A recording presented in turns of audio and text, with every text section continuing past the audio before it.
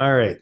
So first of all, thank you very much for the questions that were submitted and your thoughts. That's very helpful. It helps me to kind of have a frame of where you guys are coming from. So uh, thank you very much. Yeah. And for everyone who was here last week, hopefully when we do break up, you can share a little bit, the reflections that you did have. But let me see, 1, 2, 3, 4, 5, 6, 7, 8, 9, 10, 11, 12. Yeah, okay. Um, so just by way of a little introduction, if the story of Jonah ended after chapter 2, it would make a nice story. It would be a story of calling and repentance, right? I think I mentioned that last week. And it would be a kind of a typical conversion story. I was called and going along this way, but God rescued me, right? If the story ended at chapter 3 after last week's thing, it would also be a great story. It would be a great story of calling, repentance, and then like a heroic response to one's calling, right? Oh yeah, I felt called this way, but then I went down a deep rabbit hole, but somehow God rescued me, and then I finally did what I was supposed to do, and boom, had a great finish. Great story, right? In fact, I think a story ending at chapter 3 would be kind of parallel to the modern mythical story of our modern society, right? You feel a tugging to a certain direction, you're hesitant, but you overcome your fears, and then you do it. You live out what you're supposed to do and get great results and all that. Because in terms of results, Jonah, he was the most successful prophet, right? The whole capital city of Nineveh, like just turned around. But the story doesn't end there, right? Does it?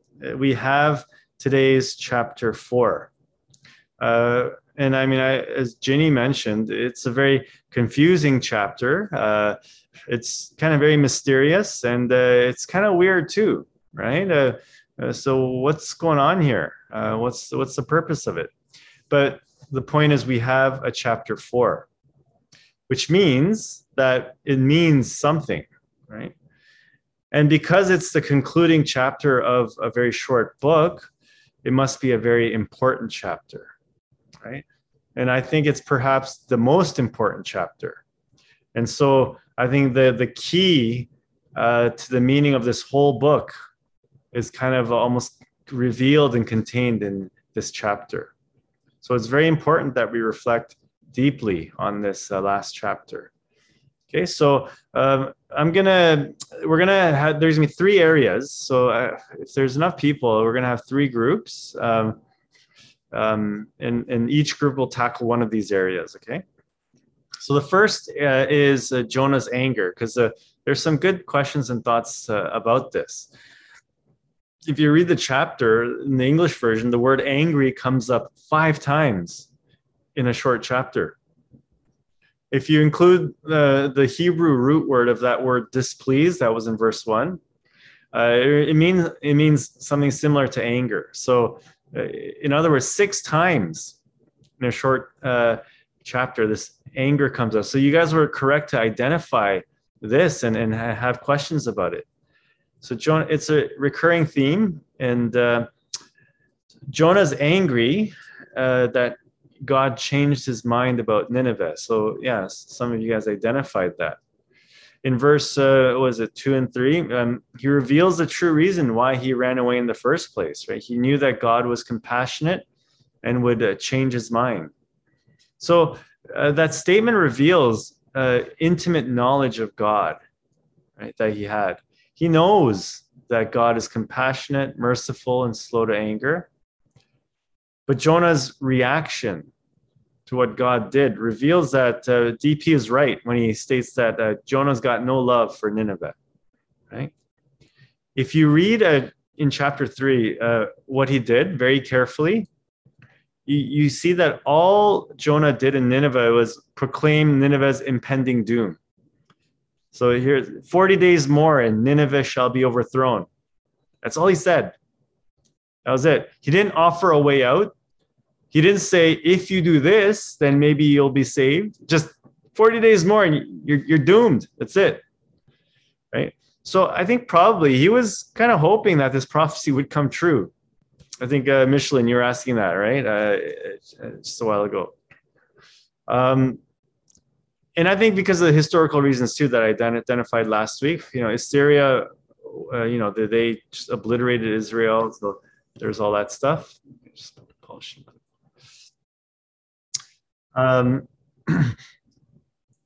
Yeah. So Ginny asked after God asked him why he's so angry, why he went out to see what would happen.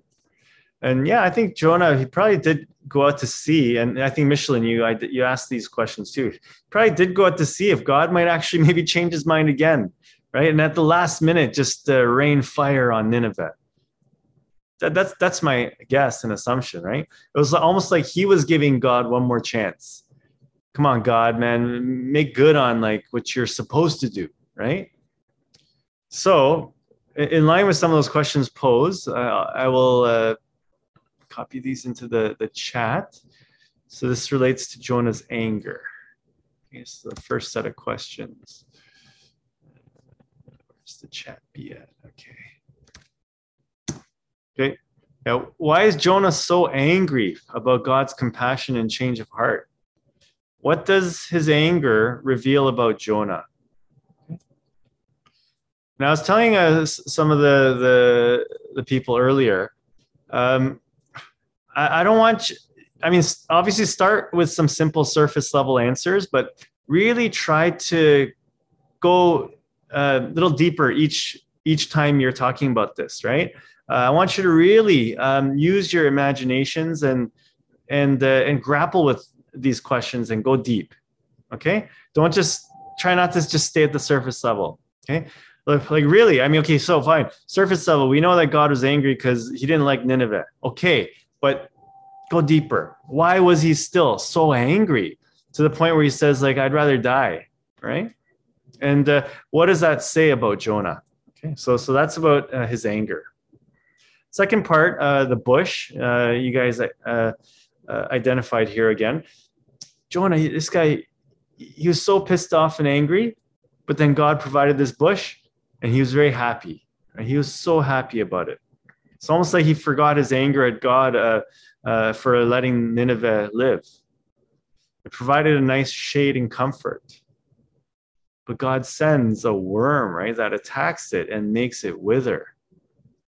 That sun just starts beating down. I don't know if you guys have been in the desert and stuff, even in Nevada or a place like that. When the sun beats down on you, it beats down, right? So when there's no shade, and then when there's a wind, a dry wind, it chafes against your face. So this dude is really uncomfortable now, right? And his anger is kindled once again. And it's to the point where he repeats what he said earlier. So this is a repetition. It is better for me to die than to live, right? The interesting thing here is that God asks the second time, is it right for you to be angry? So the first time he asked that, if you notice, read carefully, he didn't answer. He simply leaves town, right? He's like, why are you so angry, Jonah? He just walks away. But the second time he responds, he's like, yes, I'm angry enough to die. Okay. So some questions for this group.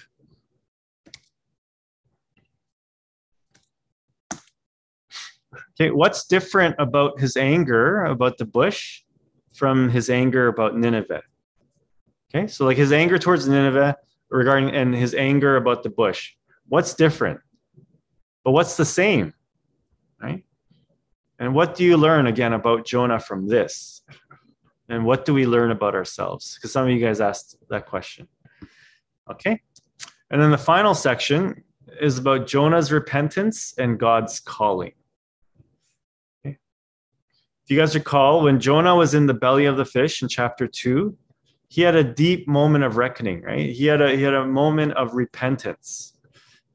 He said this, I'll read this. As my life was ebbing away, I remembered the Lord, and my prayer came to you into your holy temple. Those who worship vain idols forsake their true loyalty. but I, with the voice of thanksgiving, will sacrifice to you. What I have vowed, I will pay. Deliverance belongs to the Lord. Okay? So there's some repentance there. Now, Rocky asked a good question. He asked if he was wondering if Jonah actually repented in the fish or if it was superficial. So that's the first. So what do you think? Okay, so that's one question. So just going to paste all these. And then what's the difference between his repentance in the fish and what you see here in chapter 4? Okay. And on the face of it, it seems like Jonah's calling was to go to Nineveh and cry out against it. Was that it? Or was his calling something more than that? Right? And try to see if it's more, then what's that more? Right? Okay, fine. This last chapter revealed about the nature of God's calling. Okay. All right, so a lot of good questions, but if each group tackles one set, I think you should be able to make some headway there. Okay, so let me pause. All right, so then Jonah's anger about Nineveh. Why is Jonah so angry about God's compassion and change of heart? What are some, anything for you personally from that group that struck out to you? Given that none of my other members want to speak, I'll take up the mantle.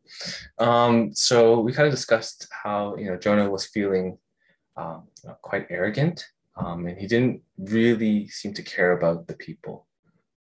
He wanted to see Nineveh suffer, and he wanted God to kind of remove that evil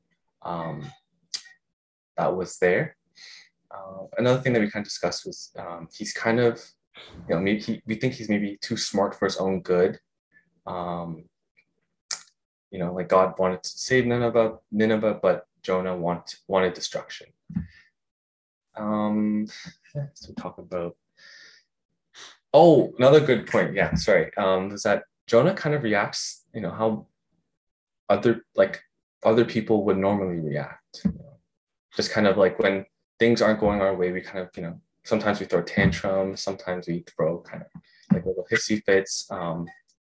And it's kind of like a reflection of us in our kind of everyday lives. That's something that we noticed. And Daniel said something very important that he'd like to share about, what being aware. What was that? Take it away, Daniel.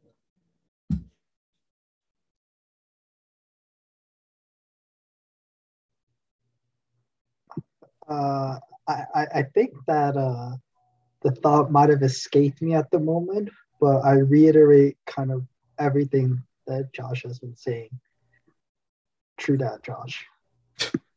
Like I was saying, Daniel mentioned that maybe Jonah wasn't even aware of these things, that the things that God provided him, like the plant, maybe he was just so self-absorbed in his own world that he didn't realize that these were actual gifts from God. And that, nothing that he did, nothing that he like invested in, it was all provided from God. And how right, that he only thinks about himself and not the other. So that's my side. Okay. Yeah. Okay. So thinking about himself, you mentioned the word arrogant, but when it comes from Nineveh, like what's causing this underlying emotion? Like there's a deep emotional reaction from him, right? Something has really triggered it. So in our group, we talked a lot. So from what I can remember, we talked a little bit about, again, God's grace towards Jonah. And I think in a way, we also agreed that Jonah was acting in a very childish way. We thought that, when God showed Jonah grace, Jonah was totally on board with that. And yet when God is showing the Ninevites the same kind of grace and compassion, for whatever reason, Jonah is really angry. And then John mentioned, going back to chapter 1, the sailors, the men on the boat, they also showed Jonah a similar kind of grace, because at first they refused to throw him overboard, even though Jonah actually suggested it. So it seems like, to me, it seems like Jonah's really used to receiving all these kind of special treatment. And yet he's not that forgiving when it comes to other people. Yes. And I think God is trying to show him, kind of teach him that it's not right. Yes. Excellent insights there. That's why in chapter 2, it's all about that was Jonah's experience of God's grace, right? So when it was about him, grace for him, those are great words he used, right? As for me, I will sing with my voice with thanksgiving, and all that stuff, and deliverances from the Lord. He had a powerful, very real experience of grace, but when it was for him. But as you mentioned, when this grace is being extended to, you can call them enemies, right? They were, the Assyrians were peoples that kind of really conquered and obliterated them. So the enemies, then it stops there, right? So what you said is very correct. And in that way, I guess Jonah, I think there's some arrogance there. He had his set mind made up about who's deserving of God's mercy, didn't he? In emotional level, I can kind of really understand, that's probably how a lot of Koreans have felt towards Japanese, right? All the things that they did to us in our country and whatever, they don't deserve compassion, grace, and mercy. I can understand at a certain level, right? At a very personal level for me too, for a long time, I harbored deep resentments, right? Towards like white people and things like that. I was like, they don't deserve good special treatment. So, I can understand that, but whatever the case, Jonah was still trapped by that, and so that experience of grace didn't extend, forth from him. Okay. So good. But then what about the bush? In what way is his anger there different? Is it different? In what way is it the same?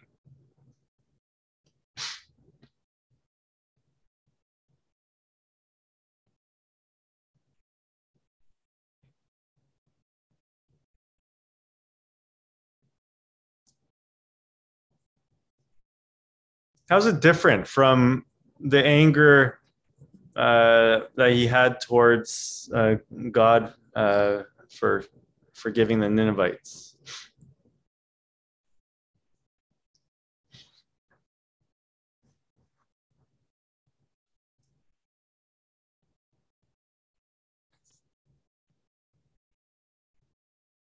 How is the underlying rationale for his anger different in the two scenarios?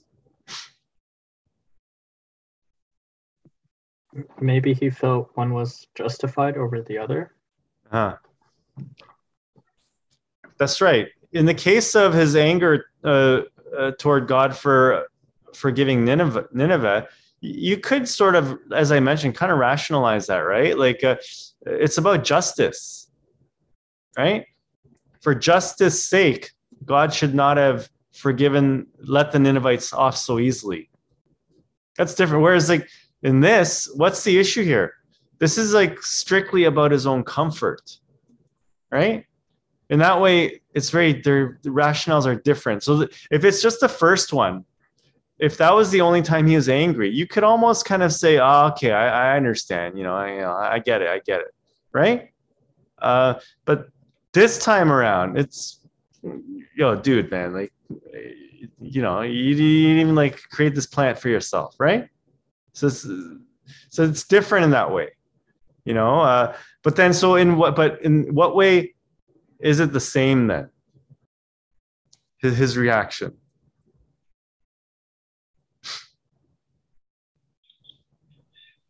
Well, we talked about how we came to the conclusion that both were self-serving. Mm-hmm. Yeah. Right. It wasn't for the kingdom of God or for his will or for his extension of, you know, what God was trying to really prove or do, but rather it was self-serving in the sense of, okay, these people deserve it. Like, they need to get it. Okay, that bush, I needed that. I deserved it. And you should keep on with this comfort. So really, it just, to conclude it, what did we learn about Jonah from this? Is he was really self-serving, right? Yeah. He could only see inwards and how God could benefit him and his will and the things that he wanted to achieve or desire, as opposed to looking outwards as to the bigger picture, right? Of why things were happening and why he was so forgiving, even though he says that, you know, I knew that you are a gracious God and merciful, slow to anger, abounding in steadfast love, and ready to relent from punishing. You know, what really confused me, right, is that even reciting that and knowing that, you know, why couldn't he redirect that same understanding to himself in his own situation? Yeah. And that's coming from a third party angle, right? But in the moment, if you're going through something like that, do we have that third party angle to reflect and say, you know, maybe we're being too arrogant, maybe we're being too self-serving? Yeah. So that's really the challenge there, or the thought, or food for thought area. Yeah, good points. That's I think you identified the similarity very correctly. At the end of the day, right now, it's all about him, right? So I'll give him this. Like, he knew God.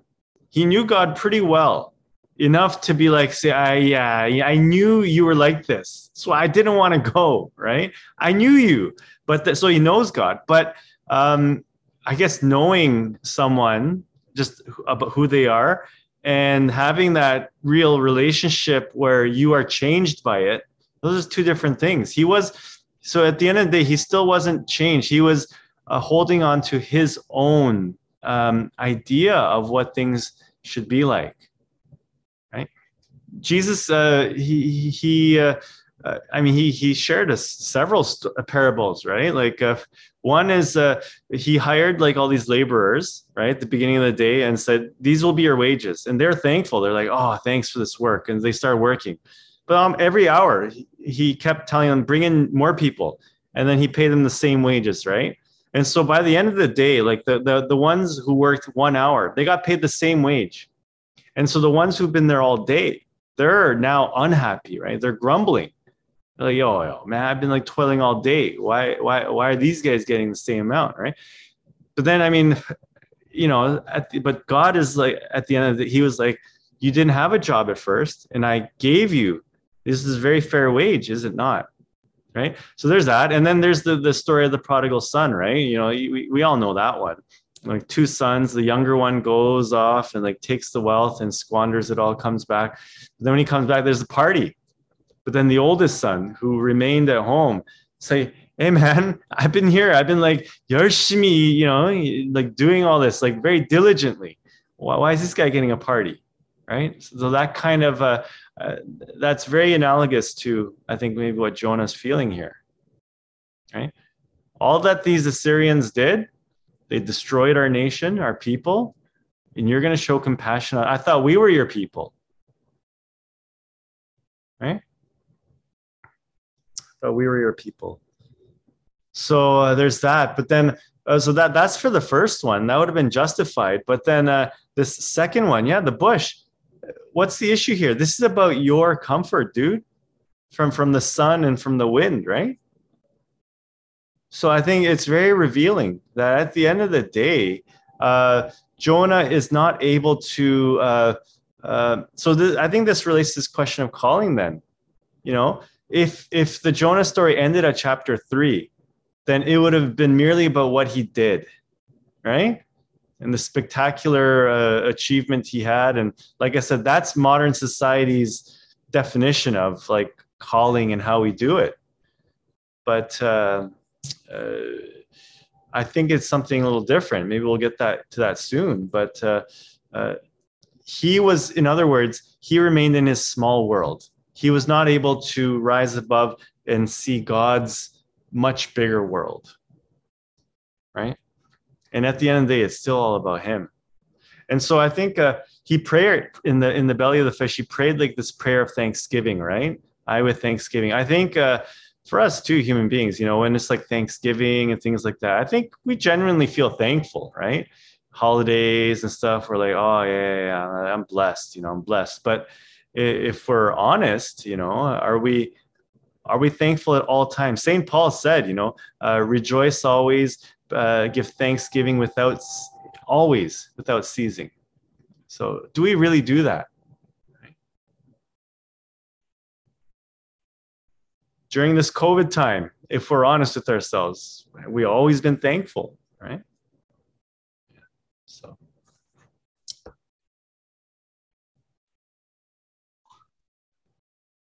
Any comment? Sorry, those examples that you gave about the prodigal son and about the person who hired all these people and gave them the same wage, I think they speak to our sense of fairness. So we have a very clear sense of what's fair, and we equate that with, oh, that's not right. If I get somehow slighted in the eyes of fairness, I say, oh, that's not right. So I extend that to justice. So what to me is not fair, I extend that to, oh, that's wrong. It's not only not fair, like that's wrong, right? And so it just kind of reminds me that, fairness is a human construct. I don't think God cares about fairness at all, right? I don't think God looks at fairness or it seems to me that humans are obsessed with fairness, whereas God's more about love. So like the prodigal son example, I think what we're to take away from that is, the older son, he was upset because he felt like he was being treated unfairly. But then if the older son saw it through the eyes of love, he might have celebrated along with everybody else the fact that his younger brother is back, and the question of fairness may not have entered his mind. Yeah. Right. Yeah. So it just reminds me that these values that we hold dear to ourselves, like fairness, it's things that we've made up. Yeah. Right. And it's not necessarily biblical. It's not necessarily foundational to the way that God wants us to live our lives. Yeah.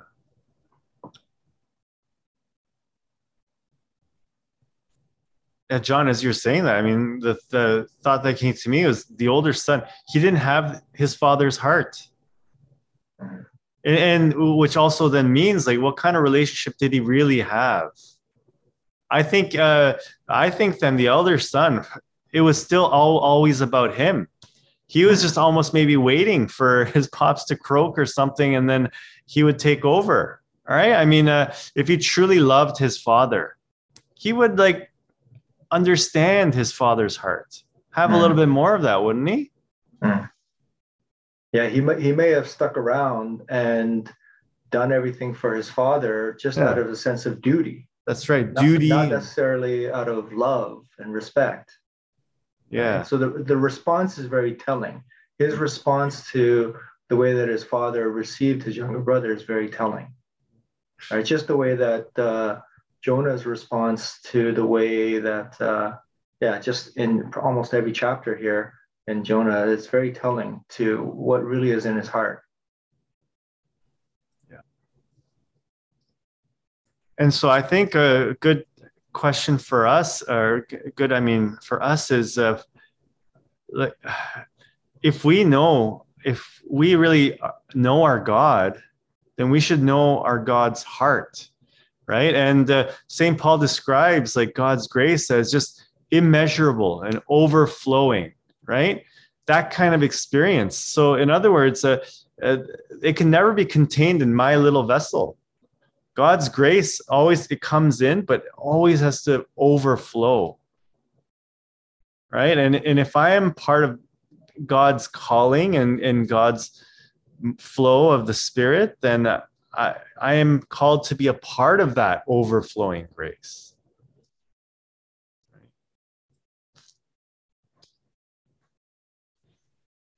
I think similar to like what you're saying about knowing God's heart, it's also we have to know our own heart. Yeah. Like sometimes I think we have these like manicured versions of who we are or who we think we are, that sometimes like it's hard to even know like just our true naked self, right? Because I mean, we can say that maybe I do show grace to people who I want to show that grace to. But like you said, like, do I show that overflowing grace to people who, you know, like John, you were saying, who I think is wrong, or like who I think have treated others or treated me unfairly? Like, am I so quick to overflow with my graciousness to them? I think sometimes like we don't even know what's in our own heart. And it's funny that you talk about the prodigal son story, because like, oh, that one it's such a it rings so close to home for me for the longest time, because I saw myself and my brother in that story. And like to a certain extent, maybe not as much now, but like when we were growing up, and probably up until like my mid 20s or 30s. But then, yeah, like there was a point where I didn't understand like why my parents continued to, you know, be that way with my brother. But then, yeah, I started thinking about it from their side. Like he might do all these things, but at the end of the day, he's still their son. Like he's still their beloved child, you know, in spite of what he is or isn't doing. But I couldn't see that because I thought it was so unfair. And it's hard to like remember that, you know, here I was thinking that I'm, you know, being good or better or whatever those words are, but I didn't even know what was even in my own heart, like, you know, that resentment or like hurt or bitterness. Like I couldn't even see that for myself. So yeah, like I think knowing God's heart is one thing, but I think like knowing our own true hearts is also another thing.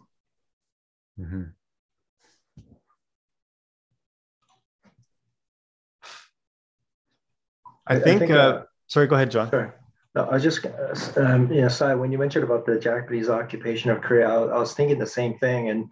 And to me, there's a couple of examples where I think this can be personalized to us. So like you said, for the longest time, I harbored, you know, the angriest sentiments against the Japanese for what they did. And to the point where it is getting irrational. Like to the average Japanese person out there, I didn't want to have anything to do with them. But, after a while, you just realize that, first of all, the average Japanese person had absolutely nothing to do with what happened, before the Second World War. And, in light of the unearthing of all these unnamed tombs or unnamed, grave sites of the indigenous children, the way that I felt about the Japanese is the exact same as if a non-Canadian said to me, because John, you're a Canadian, I dislike you because of what you did to the indigenous population, right? So that to me was a bit of a stark awakening to say, the harboring of hatred toward the Japanese, where is the love? Like, where is the grace in my views and attitudes toward them? That's the first thing. The second thing is, more recently with this whole pandemic, there's been such a big divide between those who got vaccinated and what we call as anti-vaxxers, or those people who decided not to get vaccinated.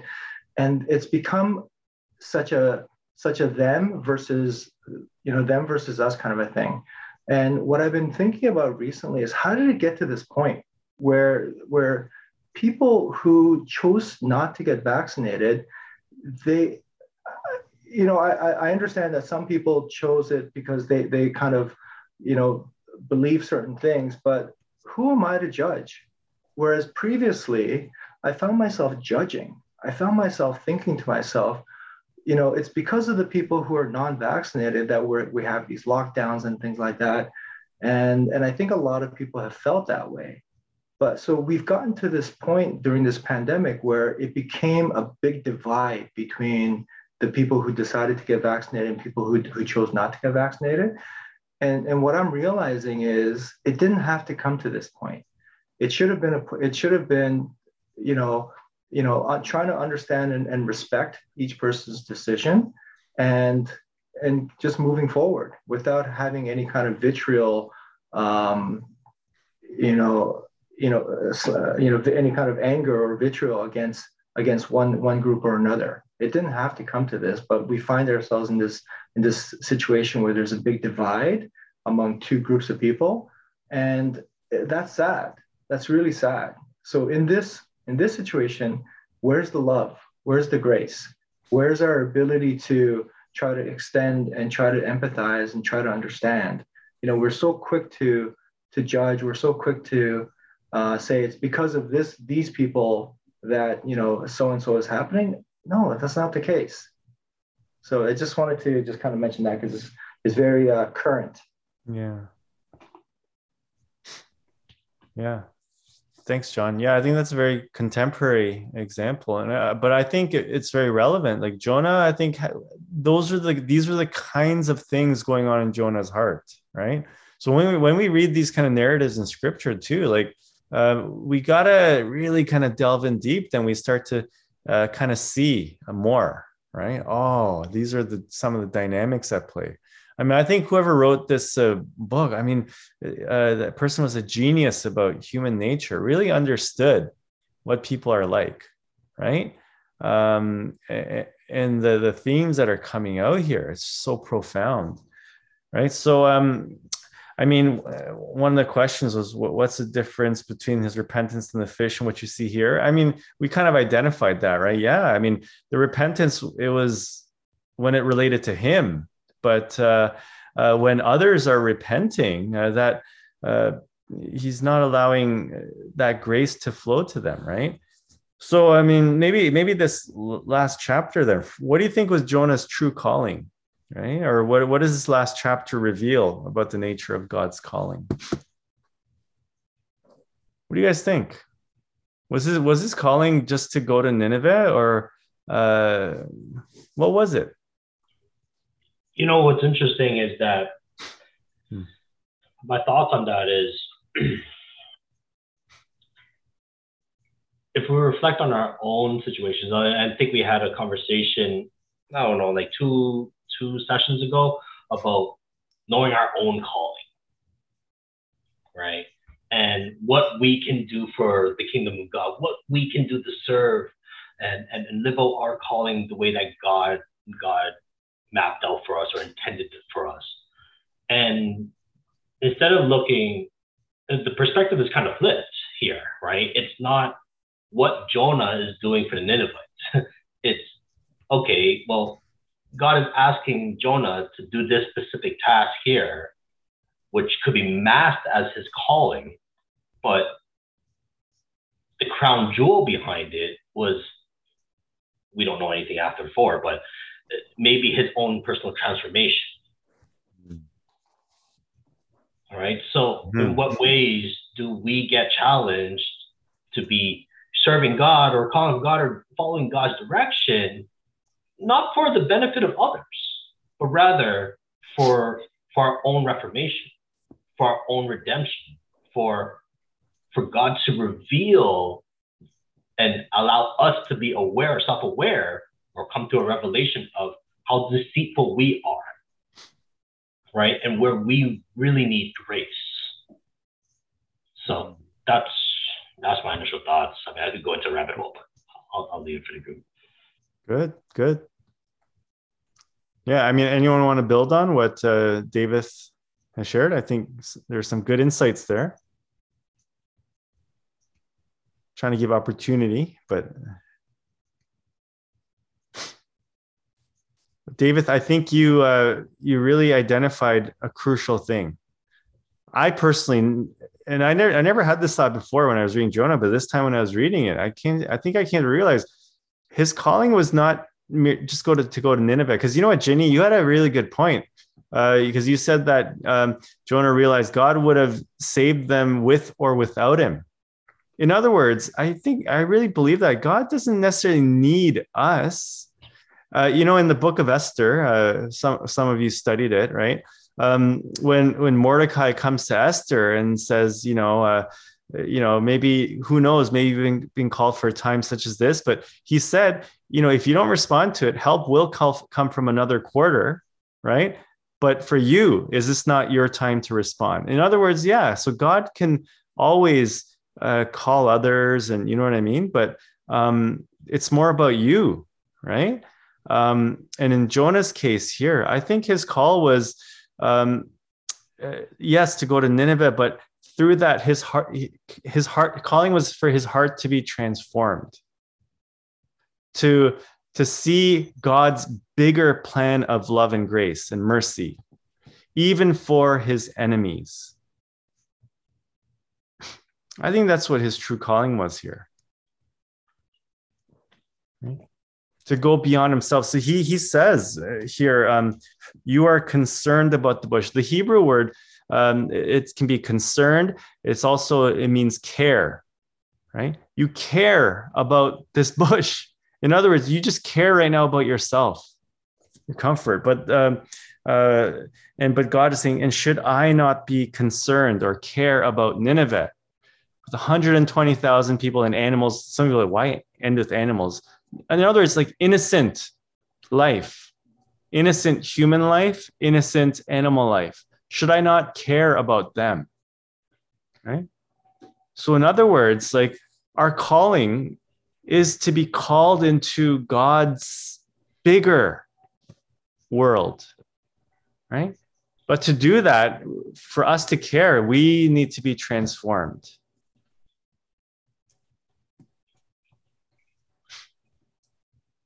On a brighter note, right? I really believe that this passage, or the story of Jonah, really represents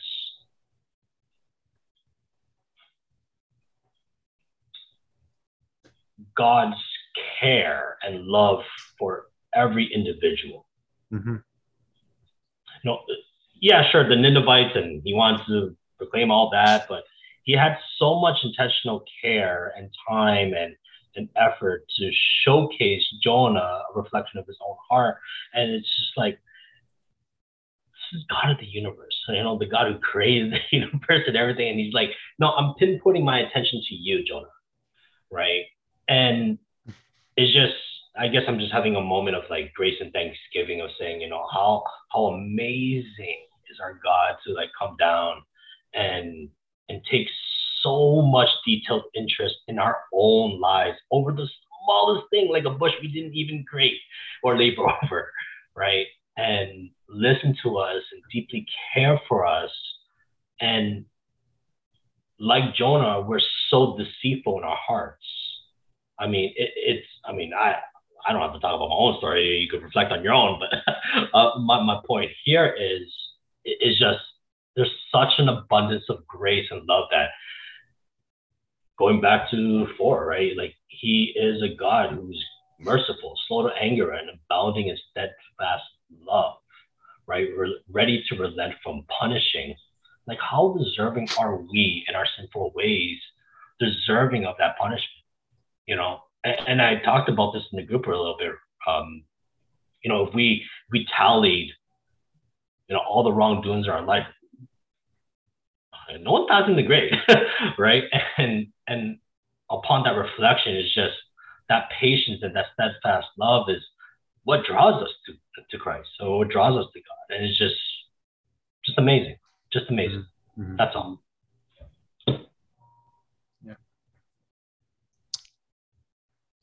Yeah. So it's just a bit as we're wrapping up.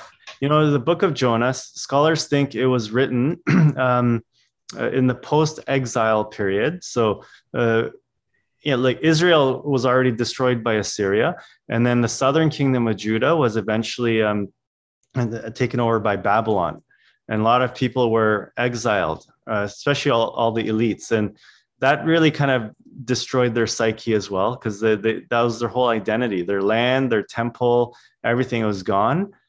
So they were now really reflecting after the exile, right? And Jonah was one of the pieces of the things that were written after. And what some Jewish leaders realized was, if you think back to Genesis, God's calling to Abraham was, promise was, I will bless you so that you can be a blessing for all the nations, right? So God's chosen people, it was that grace and blessing was not to be contained within them. They were just the vessel for that grace and blessing to flow to the rest of the world. But along the way, as humans being humans, it just became all about them for a while for a lot of people. And so they had kind of lost that sense of their national calling, right? So a book like Jonah, it's kind of an interpretation of like, you know what, we kind of went astray. Our calling, even though we're destroyed, this is an opportunity for us to come back to our calling of extending God's grace and mercy to everyone, even our enemies, right? And who does that remind you of? See, ultimately, that became the calling of Jesus, right? That was Christ's calling, he from the Jewish people. Now that blessing and grace and mercy of God extended forth to all of humankind. I mean, that was always their calling, but Christ now very in a concrete way embodied that, right? And so even in all his teachings, I mean, this past Sunday sermon at our church was love your enemies. I mean, Jesus said that, right? Turn your other cheek. There's meaning behind that. That's the purest form of love, is when you can love your enemy, because we can all be nice to those who are nice to us, right? We can all be kind to those who are kind to us, but to love your enemy, I think that's our calling as human beings, is when we are in this relationship now with God through Christ, we become more like him, right? And from there, and then as unique individuals, we will have our own way we do that, right? The own form of doing that. But I think we're all called into something bigger beyond us. God's love, God's mercy. Yeah. It's pretty profound.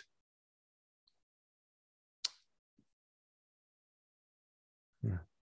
Everything in Jonah, it's actually, if you really look at it, then these are all very this like a precursor theme to our Christian gospel.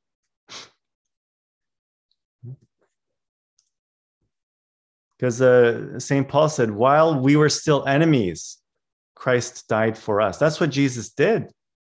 He died for his enemies. That's the ultimate embodiment of God's calling here in Jonah. Yeah. So, yeah.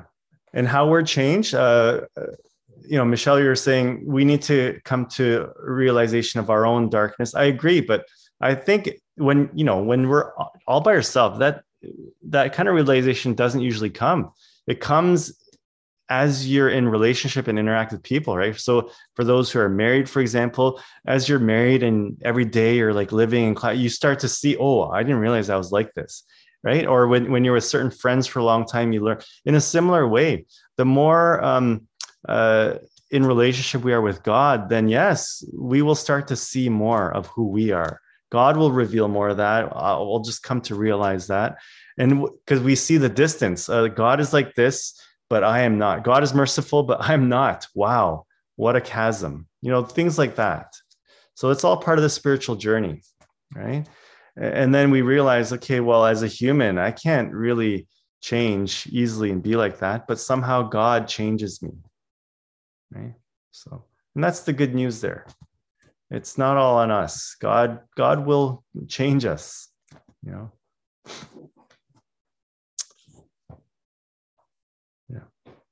Any final thoughts or comments? No? Okay. Well, I pray that God can lead all of you in your calling into transformation, so that your care can grow, right? It grows beyond yourself into God's bigger care and love for this world. Yeah. However big or small that is. Cool. Okay, I'm going to stop the recording here.